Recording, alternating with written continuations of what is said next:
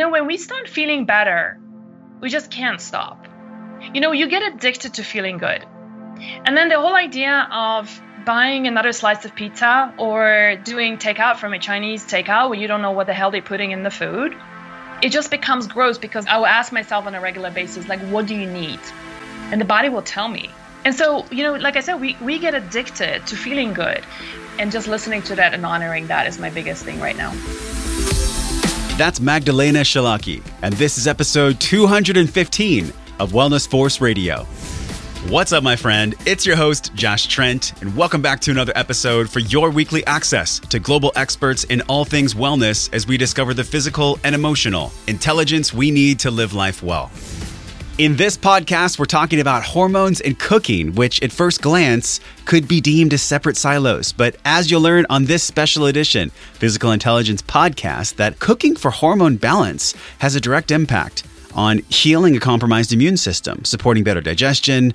And by the end of the show today, you'll have a higher level of intelligence with some actionable things you can do as soon as you're done listening to the podcast that'll give you a true starting point to set this clear path for understanding how to balance your own hormones. If you're experiencing brain fog, weight gain, digestive issues, this podcast is brought to you today for clarity by our partners at IntelliSkin.net, which is actually so perfect for today's show because the foods that we eat are just as important as the breaths that we breathe. And from these last 200 shows plus, we understand that if we're not breathing correctly, our wellness can suffer. But most people don't realize that posture is actually the number one factor in taking proper breaths, as well as our body's natural systems functioning well. If your shoulders are pulled back and you're breathing through your belly and through your diaphragm and your nose, research has shown that belly breathing, specifically nostril breathing, has the potential to lower stress by 30% or more throughout the day. And you could do this easily now by getting a tactile response reminder from this technology, this smart compression. It's something that I learned about last year from Dr. Tim Brown, the co-medical director for the North American World Surf League. We interviewed him on episode 137, where he talked about this smart compression, this human technology. It's a top, a garment for men and women that you wear either as a standalone workout shirt, but there's also travel and undershirts that you can wear as well that will literally give you a tactile response so you can pull your shoulders back so you can stop slumping and stand tall. Give this human technology smart compression a test drive over at IntelliSkin.net. Use code WF20 for 20% off your test drive to pull your shoulders back.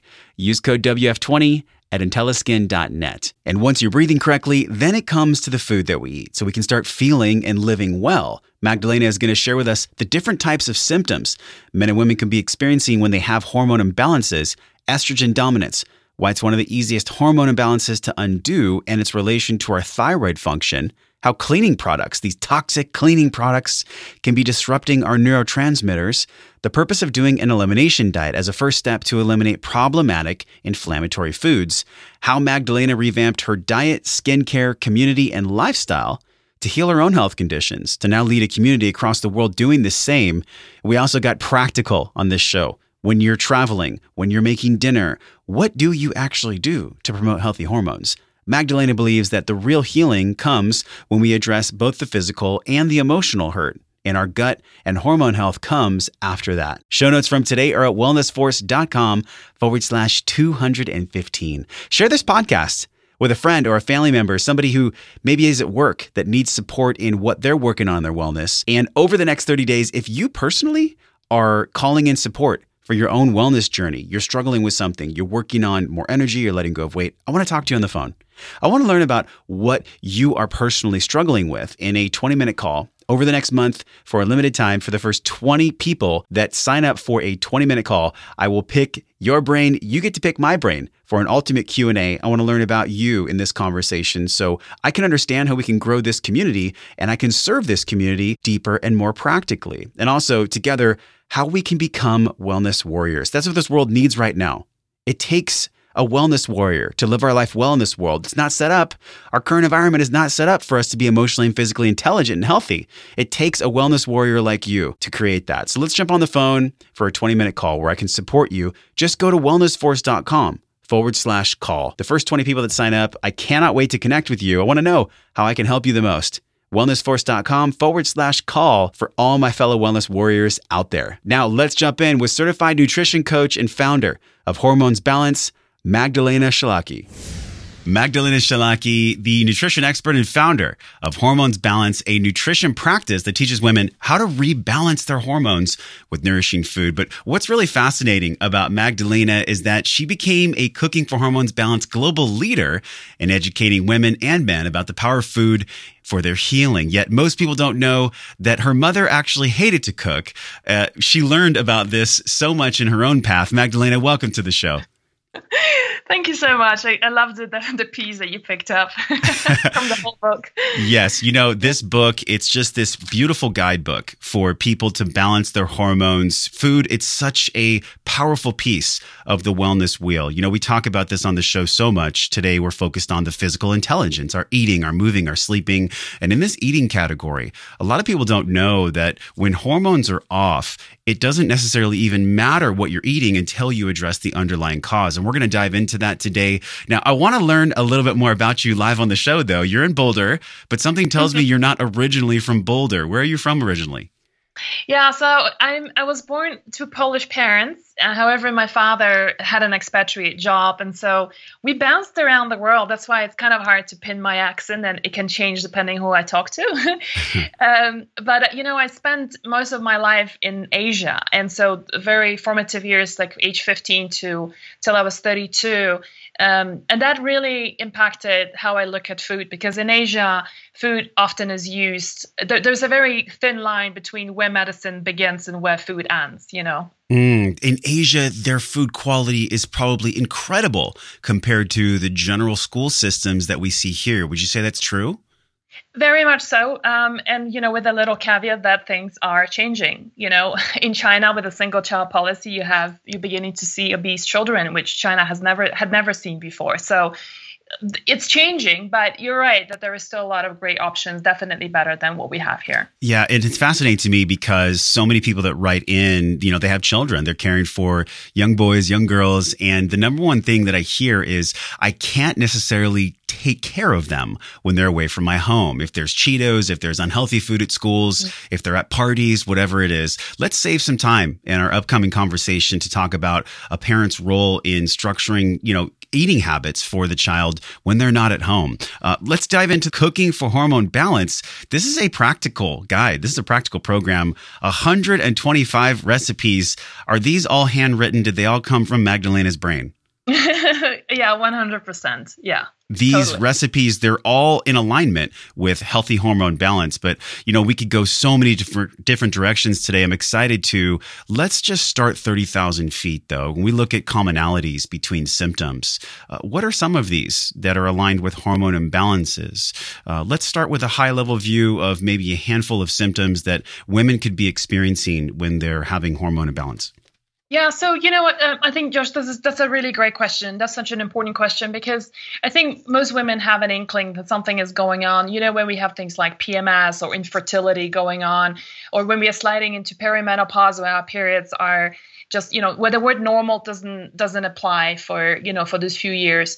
We'll be sliding into menopause and we walk into a room and forgetting why we walked in there. I think most women have a pretty good understanding that hormones are at play here, right? But there's a whole host of other symptoms that we don't particularly connect to hormones because the common, the pop culture, if you will, hasn't done that. Doctors don't talk to us about it. And that was part of the inspiration to create the book. So let's just dive into some very specific ones. The way we look. So everything from, for example, storing fat around our hips or carrying it around the belly could be specific hormonal imbalances like, for example, the woman who's a pear who just cannot lose that weight around her thighs and butt is that's typically estrogen dominance. And we can talk about that condition later. Somebody who's storing a lot of fat around her belly, that's a typical metabolic issue that's caused oftentimes by high sugar levels, high insulin, high testosterone levels in women, right? Speaking of how we look, the quality of our hair, which is such a big deal for a woman, right, can be dictated by, for example, by the thyroid. The fact that we can have facial hair growing on our chins or nipples or, which is so devastating for so many women, that can also be due to hormonal imbalances. Quality of our skin, like, for example, skin that starts to sag and we're beginning to lose muscle, right? That can be due to estrogen dominance, low estrogen, or low testosterone levels. But, also mental stuff. So how sharp are we? Foggy brain, forgetfulness, right? Or on the contrary, will be good memory. How sharp we are in our thinking. But also how optimistic and how much of a positive outlook we have on our lives can also be dictated largely by hormones, something that a lot of women don't realize, like things like depression, anxiety, foggy brain can be due to a whole different host of different hormonal imbalances. Yeah, I know so many people are probably raising their hand or they're driving in their car and they're nodding their head because depression, foggy brain, skin issues, fat storage around the waist and hips, and even hair. I was talking with a friend yesterday and she was telling me when her hormones were off, her hair was actually coming out in the shower. It was freaking her out. It was like hair in the drain. So let's talk about the hair specifically. When we look at your work, and we're also going to dive into your story. I know you've had an incredible story, Magdalena, of overcoming your own health issues. But when we look at the hair coming out, what typically is that? What are they missing and what do they need? Yeah, so hair is interesting because it's not, it's not just a cosmetic thing. Some women will be like, oh, I'm just so, I don't want to be pedantic or be, overly concerned about my look. But it's really a sign something is going on. So if it's a hormonal problem, because, it can be due to toxicity or low vitamin B12 levels or low biotin. There could be a host of different issues with hair. But from a hormonal perspective, it's typically the thyroid. And when we have a low thyroid function, the hair starts falling out, and it generally tends to be all around and especially on the sides of the head. And if a woman is balding right in the middle, like the crown kind of balding, we call it, it's almost like a patch that starts developing. That's oftentimes due to high testosterone levels in women. And oftentimes women who lose their hair and on the crown, they also begin to grow hair in the very unwanted places, like the upper lips, chins, nipples, etc. Yeah, that is not a popular place. No one wants that to happen. I'm curious, can we talk about the high testosterone then? Because in my mind, I would think, okay, with more testosterone, maybe the hair would actually be thicker and fuller, but that actually can cause an imbalance where the hair falls out on the head and grows other places. Yeah. So, the word is balance, right? We don't want to have too much or too little of any hormone. And even as women, we need testosterone. And you guys, you need some level of estrogen as well. So it's not like, that we don't need any of those hormones. The question here is of balance. And with women, testosterone, high testosterone typically happens when we have high blood sugar levels. So, that's your typical fasting glucose, when you go and see your doc, is going to be on the high side, or the marker that I prefer to use is called HA1C. That's much more accurate in blood sugar levels. And women like that tend to have elevated blood sugar levels, which then what happens is there is a hormone called sex hormone binding globulin. Just bear with me here for a second, but I just want to show you how it's all connected, on a biochemical level. The sex hormone binding globulin will be very, very low when we have blood sugar levels, and hence it doesn't bind the testosterone. So that woman like that would have so much of testosterone, in her body that will result in that halo, as I was talking about, and the unwanted hair. But it's not just the hair. Let me just kind of look back just for 1 second about the symptoms, because I think it was such an important question you asked. And I want to talk about some of the symptoms that are really very, very disturbing. And a lot of women don't realize that that's due to hormonal imbalances. High testosterone, for example, can also be causing things like polycystic ovarian syndrome, which is the leading cause of infertility in this country. And doctors give us then horrendous medications that do a lot of destruction to the liver and our gut in order to control that symptom. Or they put us on birth control pills, which has got its own set of side effects, most of them very negative, and especially in the long term.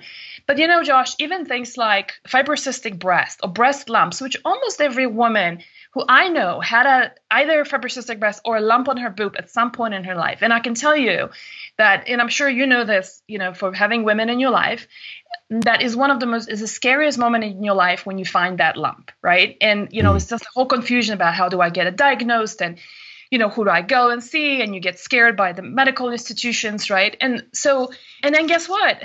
Fibrocystic breast and lump on our breast most of the time are caused by a condition called estrogen dominance, which is one of the easiest hormonal imbalances to undo. And, if you wish, we can talk about that later.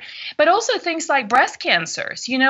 90% of breast cancers in this country, and mind you, 1 in 7 women will get breast cancer in this country, which is the highest that we've ever seen. And it's not going away, by the way. Our diagnostics are getting better, but the condition itself isn't getting any better. Most of women's breast cancers, Josh, are estrogen dominance. We call it estrogen receptor positive breast cancers, which are due to estrogen dominance, again, as a condition. The fastest growing cancer in the country is a thyroid cancer.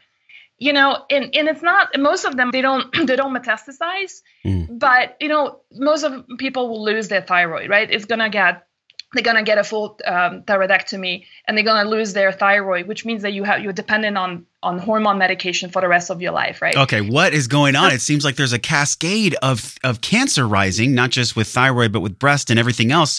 And if we trace it back, Magdalena, it really comes down to the foods that we eat and the emotional state that we're in. This is really powerful, because I almost want to ask this big question of what are we eating? Is it the plastic in the foods? Is it the phytoestrogens when people pop something into the microwave? What's really going on when we look at estrogen's role in these types of cancers?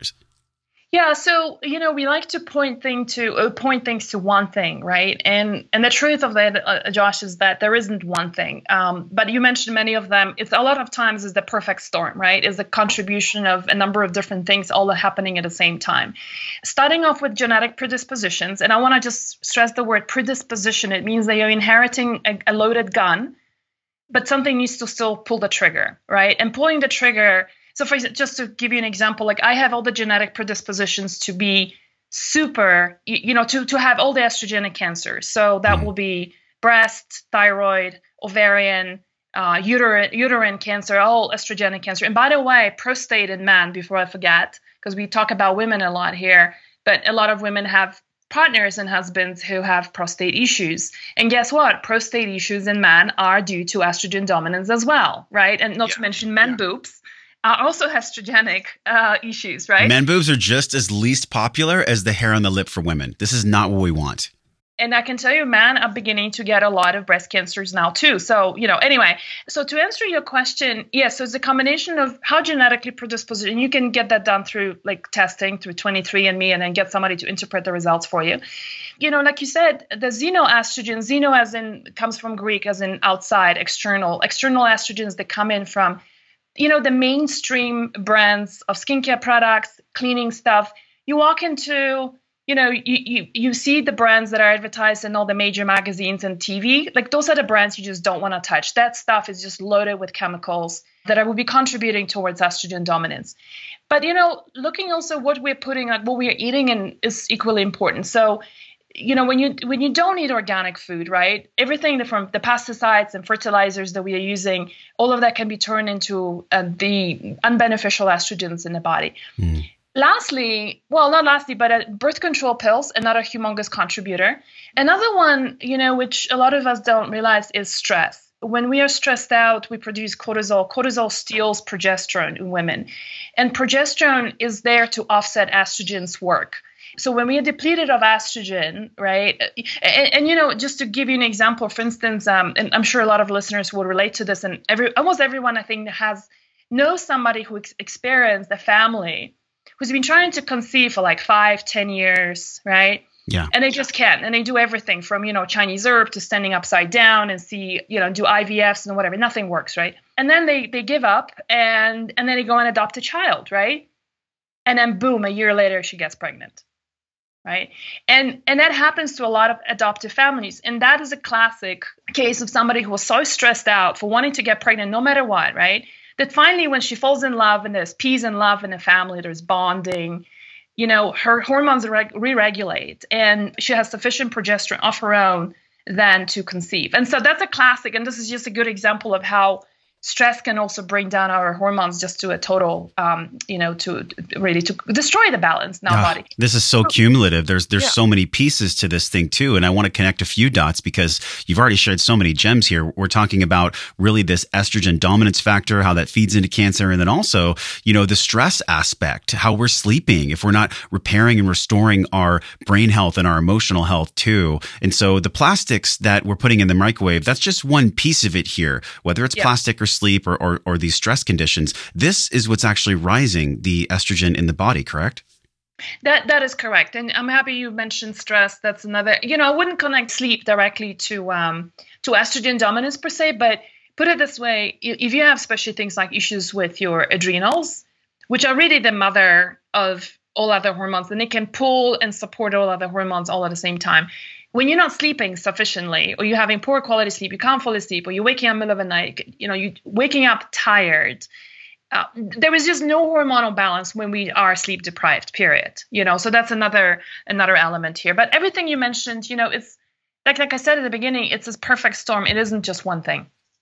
Yeah. This gut repair that you talk about in the book so much, there's incredible detail in this cooking for hormone balance. There's not just recipes for foods that'll help balance hormones. There's also your story. And there's these tactical, pragmatic, really nuts and bolts things. I think what confuses people so much, Magdalena, is they go, okay, I know the story, but tell me what to do when my feet are on the ground. Tell me what to do in the kitchen. Like, how do I do this on a day-by-day kind of step-by-step approach? You have this hormone foundation where you take someone through a gut healing guide and elimination diet, followed by the sugar balance, then liver detox, and then refining the hormone balance. I think so many people will go to a naturopath, they'll start doing sublingual drops, they'll start throwing a bunch of supplements into their body without ever addressing the gut first.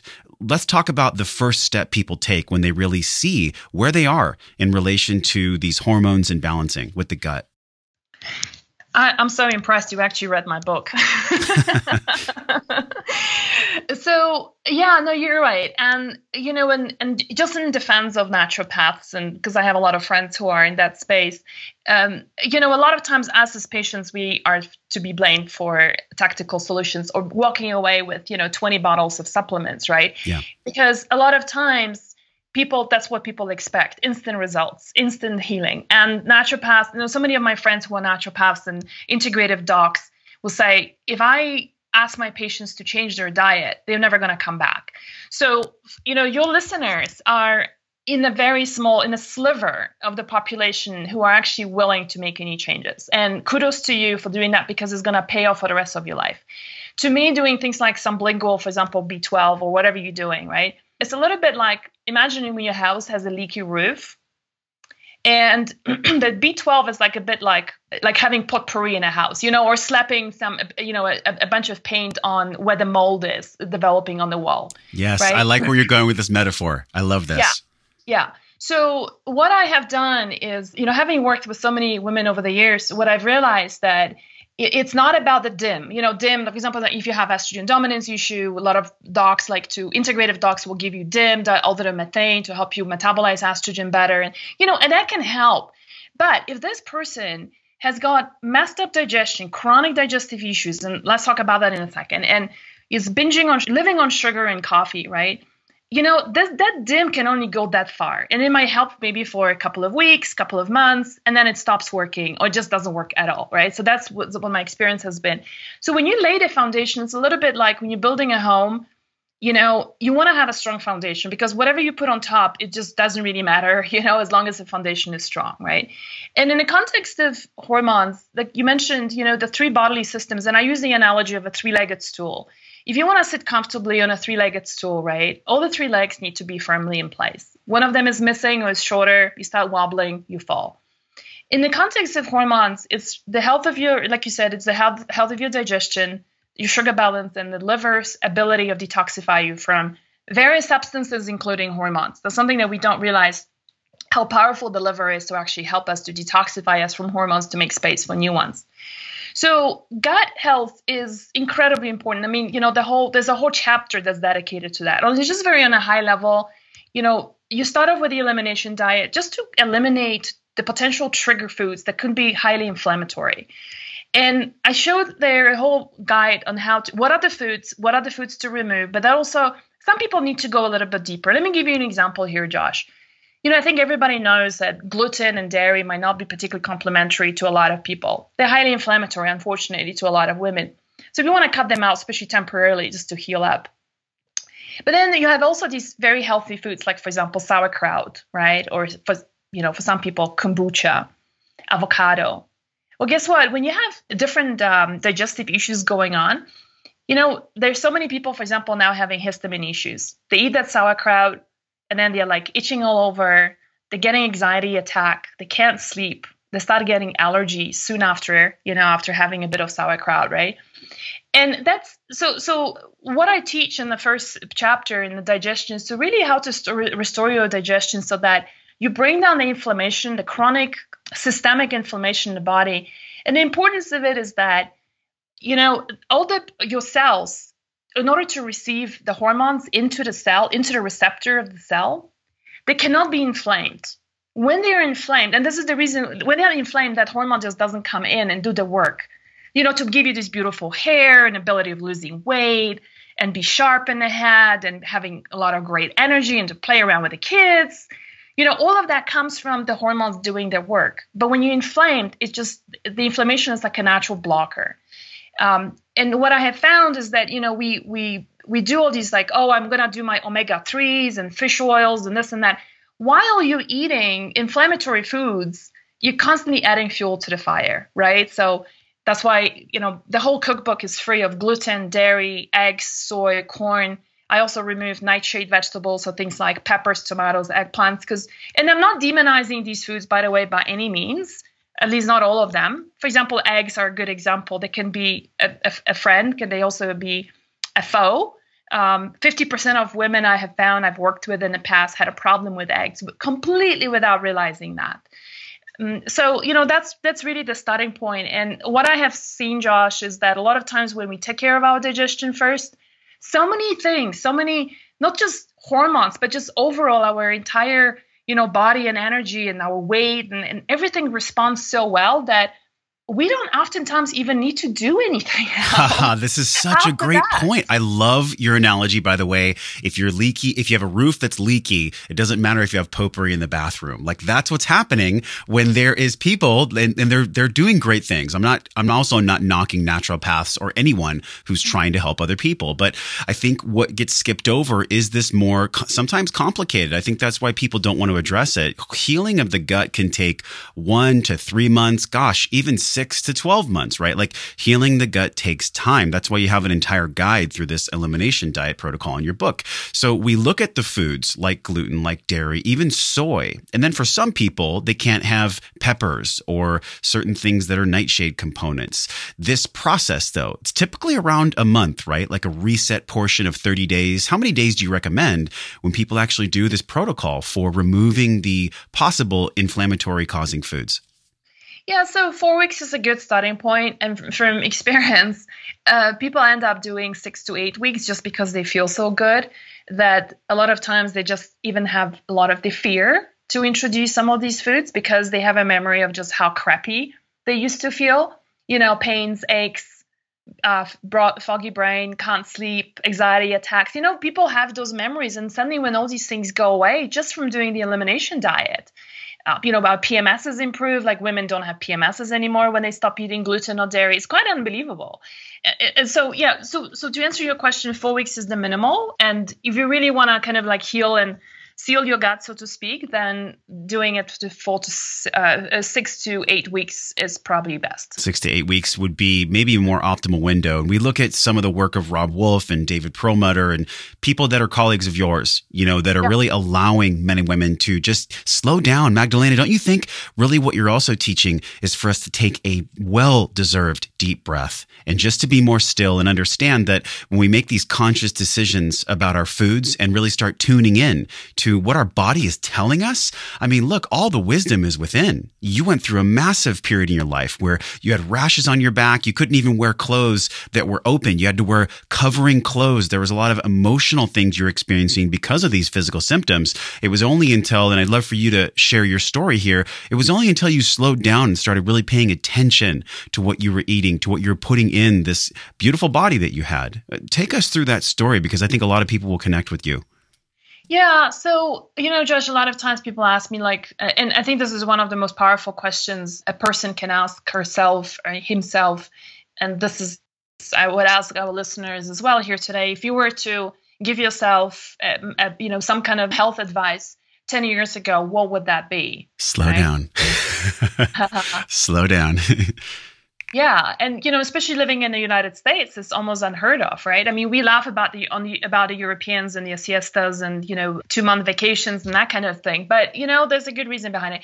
In my case, the health advice I would have given myself 10 years ago, and I did accept it to some degree, was to really tune into and listen to what my body's trying to tell me, because my body has been slowly shutting down for a long time.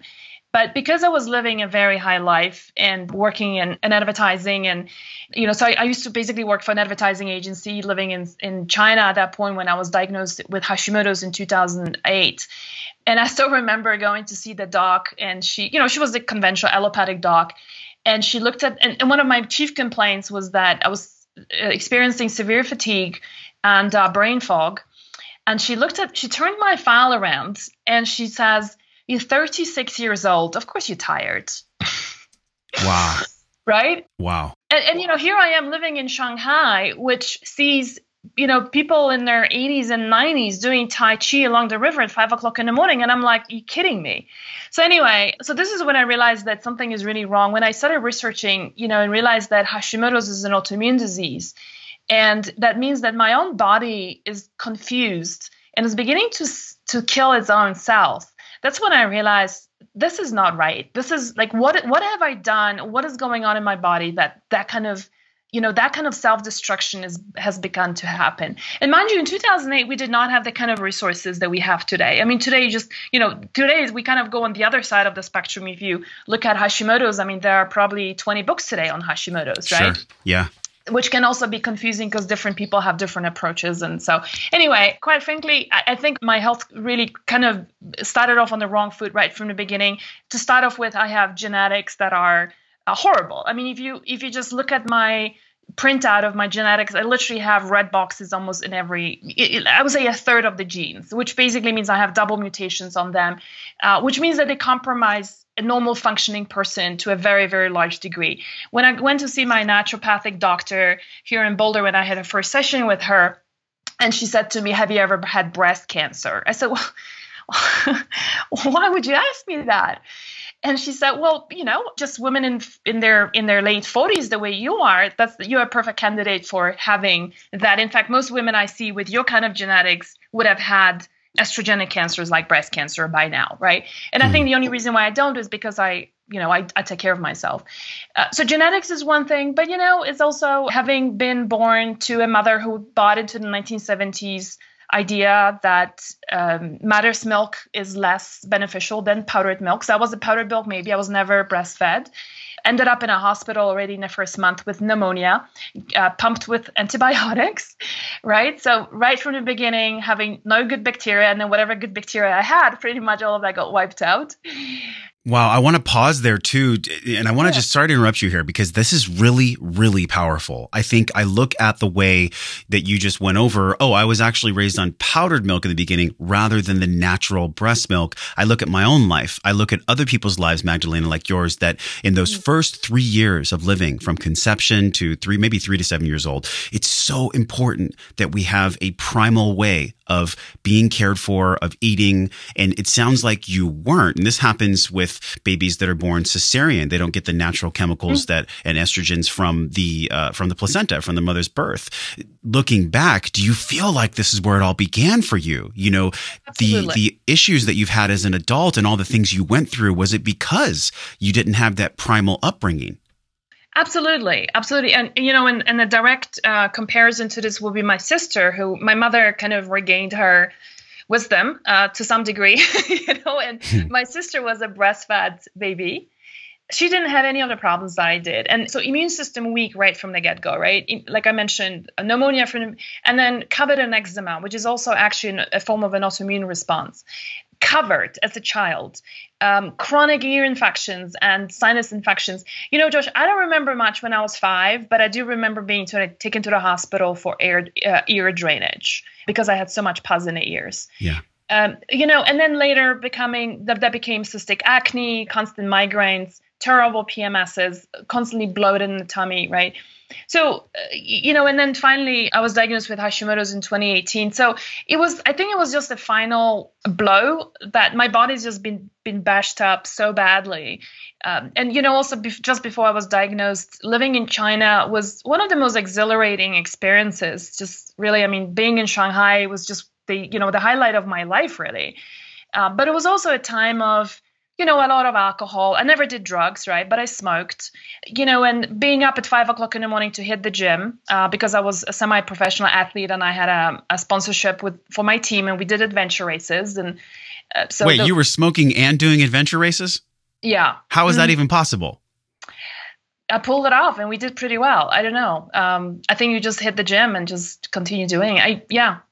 You're such a different person now, looking back on what you've been through. What did you garner the most then? I mean, coming from this non-primal way of being, Rose, your mom did the best she could. And by the way, our parents always do the best they can.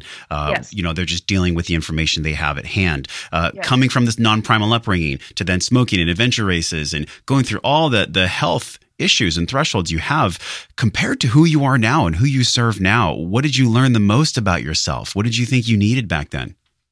So, like you said, about the slowing down, I resigned from my job, and soon after, like once I got the diagnosis and I understood what was going on, kind of, right? I just felt if I continue living in China in a toxic, this was 2008, this is the year of the Olympics, right? So in the US, you guys probably saw the photos of the pollution, right, and the dirty rivers and all that, which is all true. There was no media manipulation. That living in there, I can tell you, like, you just never knew what the hell you were putting in your body, right?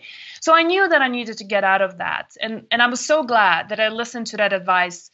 That little that little voice that was saying, get the hell out of here.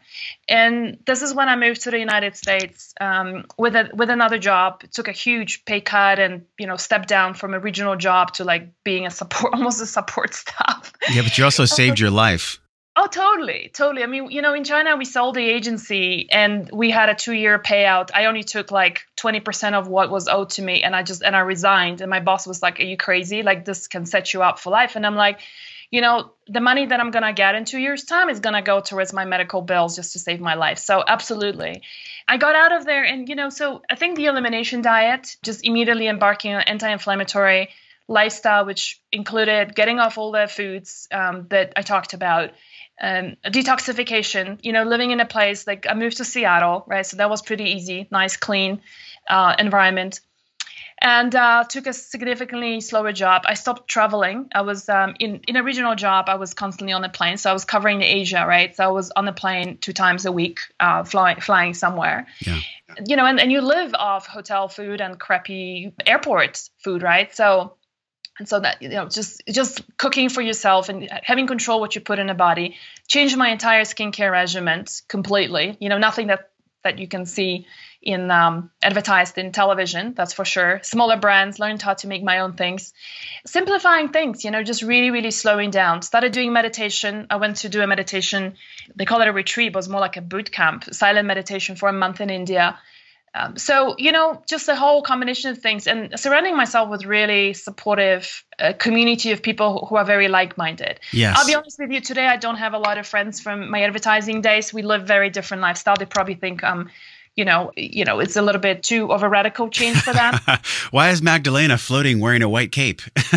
Right. So I'm thinking about this journey, and thank you so much for sharing this journey. You talked about it in the book as well, in Cooking for Hormone Balance. You actually said that your mom hated to cook, and your grandmother made food that was so bland you would like eat the spinach and then go run to the bathroom and spit it out. But you also mentioned, and this is a big take home for so many millions of Americans and really people across the world, you said you learned how to cook because you had to, so you could save your life and your sanity. And I think that's honestly what is one of the biggest gems from this conversation, Magdalena. So many people, so many women are not cooking. They're not cooking at home. They're not actually making their food. The majority of their food comes from packages and containers and bins, and they're wondering why the estrogen dominance is such an issue and why cancer is rising. How do we do this then? This is a really big question. How do we get people to cook more and to enjoy the cooking process? Yeah. So, I think first of all, I think this is a 2-prong approach. One is the realization that, it's funny in the United States, everybody continuously talks about Europe and aspires to Europe. So if you want to use another aspiration point, let me tell you, Europeans cook. Europeans go food shopping at least twice a week, where in America, people go shopping twice a month, only because we buy so many packaged foods. And I suspect your audience probably is not like that, because otherwise they wouldn't be listening to your show. But the point is, like, for those people who don't like to shop, first of all, when you do, if you can just give yourself the opportunity to do so just for a couple of weeks, and embark on this anti-inflammatory diet that I talk about in the book, you will, when we start feeling better, we just can't stop. You get addicted to feeling good.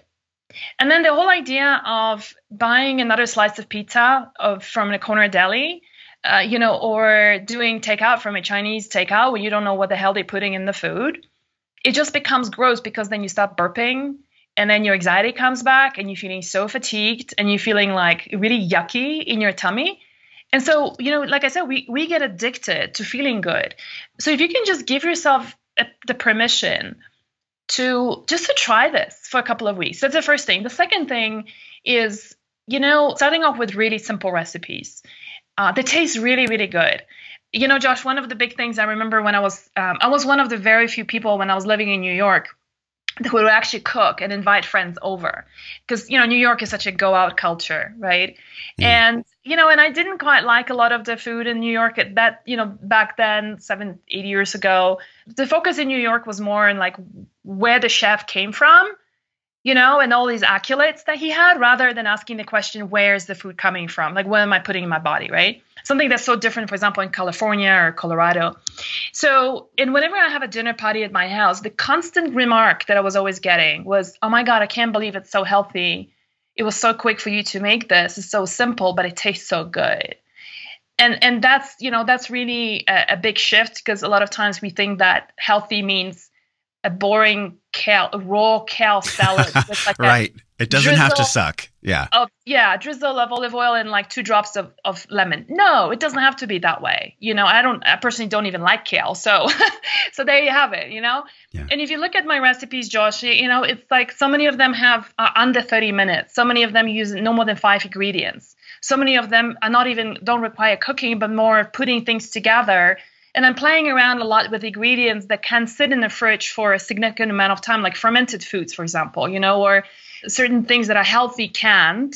You can just open it up and put them together, so it doesn't require cooking. So bottom line is, surround yourself with simple, yummy recipes that really require, you can pull it off in 20 minutes. Batch cooking is another great idea, right? Spend, 4 hours on a Sunday, just cook up a storm, have it till like Wednesday, Thursday. Yes, I'm so glad you mentioned batch cooking. We're going to talk about that in an upcoming show. And this batch cooking, it's like making a little bit more food so you can eat healthy later.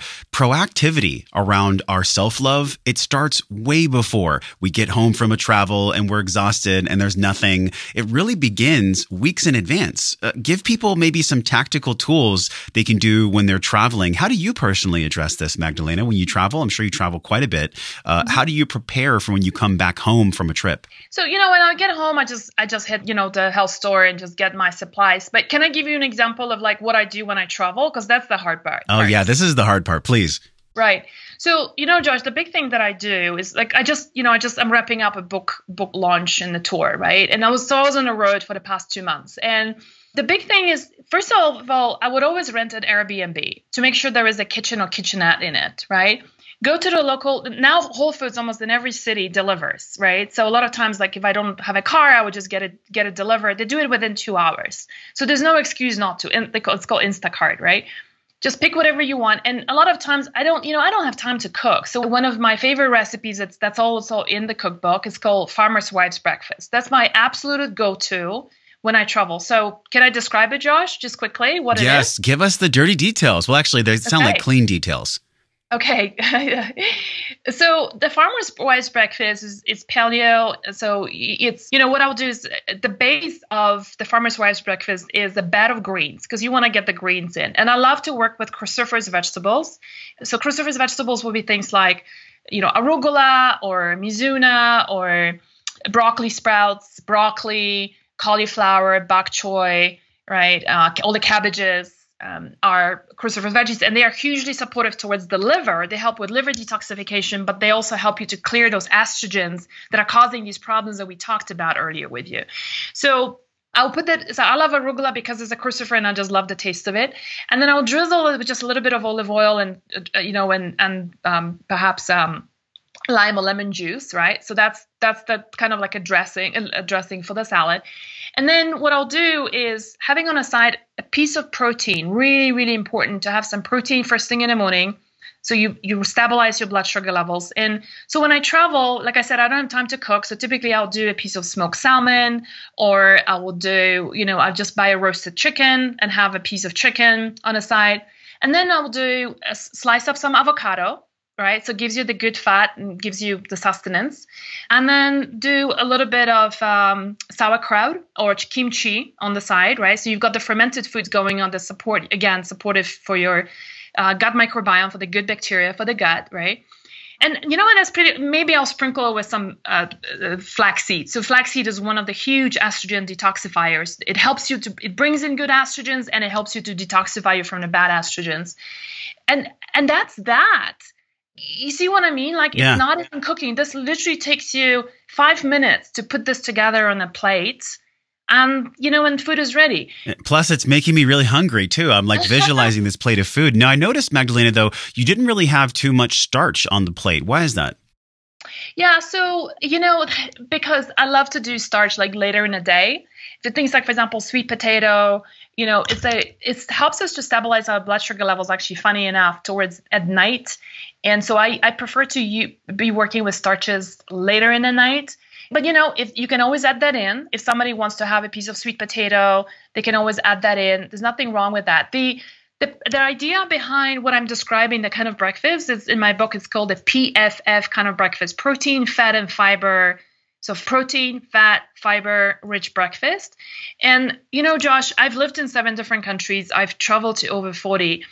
And one of the big takeaways is that when people are really healthy, one of the globally what you will see in the healthy eating countries and where people really thrive, people never ever eat sweet stuff for breakfast. Yeah. And that's You're so right. Whether you go to Ethiopia, you go to Japan, or you travel to Peru. If you talk about like traditional diets, no one ever eats sweet stuff for breakfast. They would do some carbohydrates.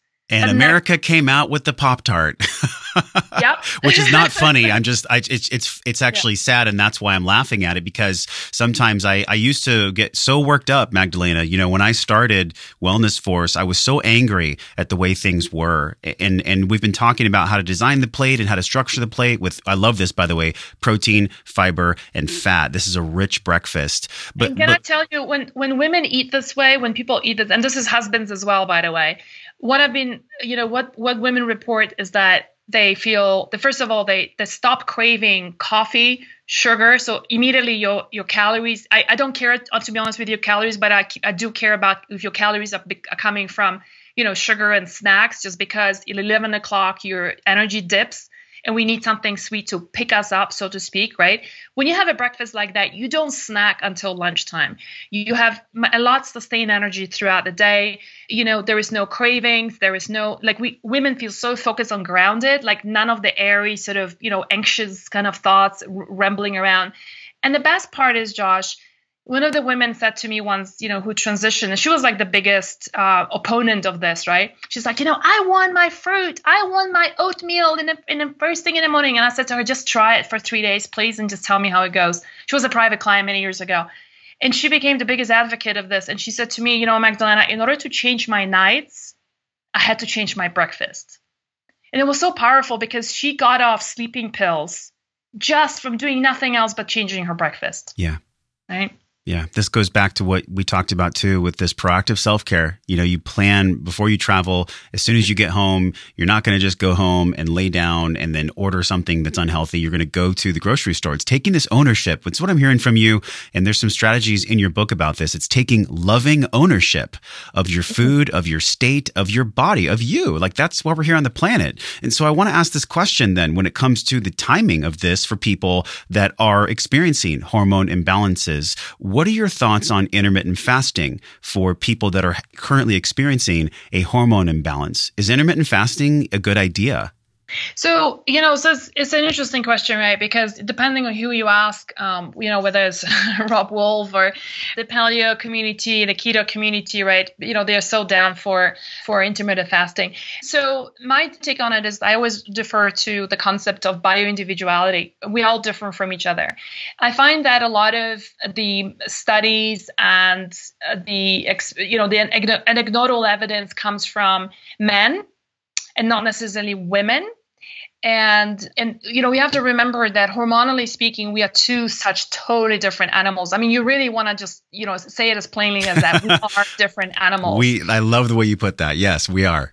And so intermittent fasting, I have found, especially for women, for example, who have a lot of adrenal issues going on, problems with blood sugar control, their intermittent fasting just does not work. And especially combining that with coffee, no matter how much butter fat you want to put into it, is just, you just have to listen to your body. And look, here's the thing. Just, anyone should try it for a couple of weeks, maybe even 3 days. Just do it for 3 days. And just listen to your body. Your body will tell you if it agrees or if it doesn't. You start getting shaky, unfocused. Josh, I can't do intermittent fasting to save my life. I just can't, but I can fast. For example, in my case, what I do is I do my own different version of it, which is I don't do food after 6 p.m. 3 times a week, right? So I would just have dinner at 5.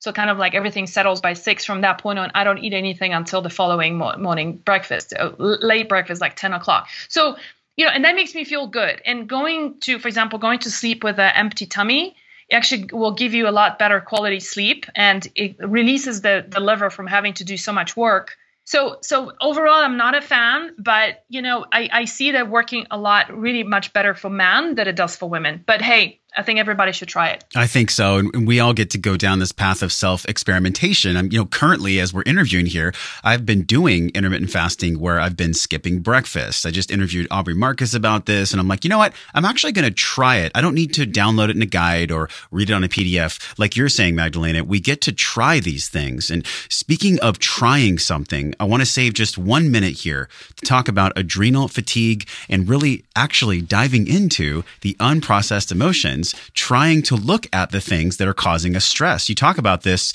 in your chapter on adrenal healing, the adrenal healing guide. You mentioned stress originating from past or present physical exertion, emotional distress, or also unresolved trauma. This can be just as powerful as digestive issues. How do people actually turn their head and look at these emotional traumas? How do they do that? What's the starting process? So by the way, this is not an area of my expertise at all, but what I will share with you is that, when I work with people who have changed a lot of things around their life in order to recover, to support the adrenals in their recovery, meaning, they modify their diet to support it. They follow the guide that I have in the book, right? They religiously get off coffee. They go to sleep early, right? And yet they display all the symptoms of adrenal, they do all that, say, supplements and, and take vitamin C and they on magnesium and all that good stuff, right? And things just things aren't just moving in the right direction, as expected. For 6 months, 8 months, they're still suffering from a lot of symptoms. And this is what I've discovered is that, when I would dig deeper into issues with my clients, this is where things will come out. Well, yeah, but I actually come from an alcoholic family, right? Or there was rape, or I witnessed my, somebody committing suicide, that kind of stuff. Yeah. And what I have discovered is only when they address that, this is when real healing really starts happening. And, some people there are some people who've been in horrible car accidents and they move on and it just doesn't affect them, right? And there's others who, just saw a dog being killed on the side of the road, and then that lingers on with them for the next 20 years. They're still blaming the father for not doing anything about it. Do you know what I mean? Yeah. So I think we all are, it's just, I think you would only know when you really address it. And there's so many beautiful modalities out there, whether it's EMDR or brain spotting or, somatic experiencing that releases that trauma and addresses that. And as a human body, as humans, we are so good at hiding these things because it's a natural protection mechanism, right? We forget a lot of times trauma. We bury that trauma so that we can function. The problem is that on the subconscious level, it can manifest with a lot of diseases. So you would only really know this when you start working with a really good practitioner. Yes. And this is why I love the way your brain works, because this physical and emotional, there is such a bridge that connects the two of these. And I love how you've written about it in the book. We're going to link your book in the show notes, Cooking for Hormone Balance. I had a bunch more questions for you today, but I'm just going to ask you 5 ones really quickly, okay? The first one is Dr. Isabella Wentz. She wrote the foreword in your book. How has she impacted you? Hugely. She is one of my biggest supporters, and she was the one. I never wanted to do a book. She said to me, you've got to do a book because you've got too much to say. You recently had a hip replacement. It was a double, I believe. And then a few months later, you were out bouldering. What do you attribute to this? How'd you recover so quickly? The lifestyle that I described in the book, totally anti-inflammatory, took care of all the different angles, went to the surgery with the best health ever. We talk about physical intelligence on the show today specifically. What are you currently leaning into for your physical intelligence? In other words, do you have a new way of eating or moving or sleeping as a practice that you're currently working on?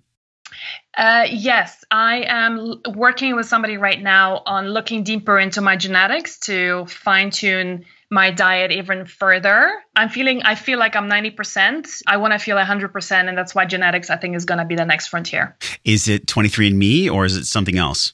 Oh, no, I'm working with somebody who interprets genetics and then aligns dietary changes based on the genetics. This sounds like a smart person. We talk about emotional intelligence on the show quite a bit that you're currently walking on. So in other words, what are possibly thoughts or feelings or actions that you're currently aware of and you're working on? I just started a hashtag #MeCare campaign with my community, and that's about self-care. I've realized that just going through the book launch, I've completely missed that part, and just listening to my body and how exhausted I was without realizing it because I was running on adrenaline. It was a huge aha moment to really slow down. And you know what, Josh? I'm taking 2 months off. I love this hashtag #MeCare. It's so primal sounding, actually. MeCare. And the reason why this is such a big deal is because you do a lot. You serve a lot of people. Hundreds of thousands of people are being affected by you every single month. How do you take care of yourself? What is your number one self-care practice?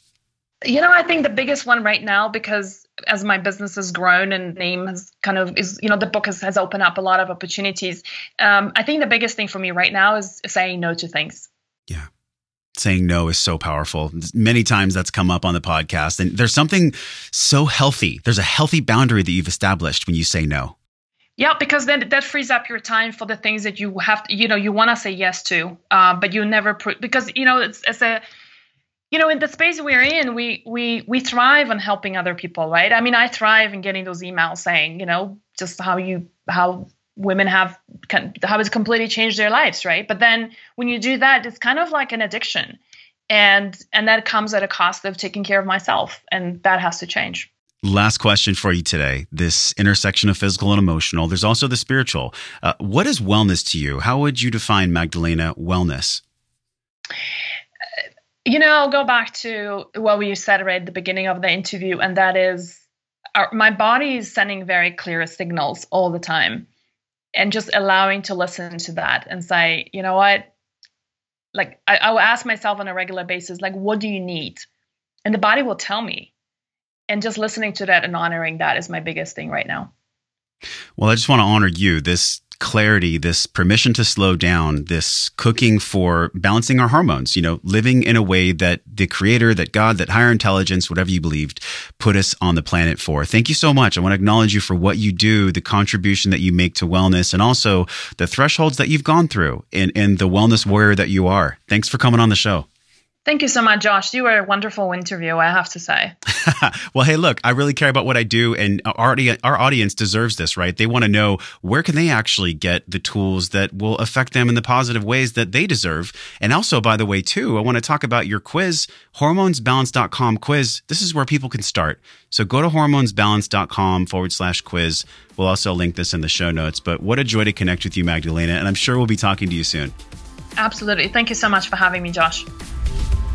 Hey, my friend, thank you for hanging out and growing with me on today's show. Remember to hit subscribe, share this podcast with somebody you care about that you think gets to hear this message. Support the show by leaving a 5-star review for the podcast right now, simply by tapping on your show artwork on your iPhone. Click that purple link that says review this podcast. It helps the show reach more conscious and smart people like you, and your voice will attract more world-class guests that want to come on the show. So let them hear your voice. For all the downloads, videos, links, and free resources mentioned on the episode, go to wellnessforce.com/radio.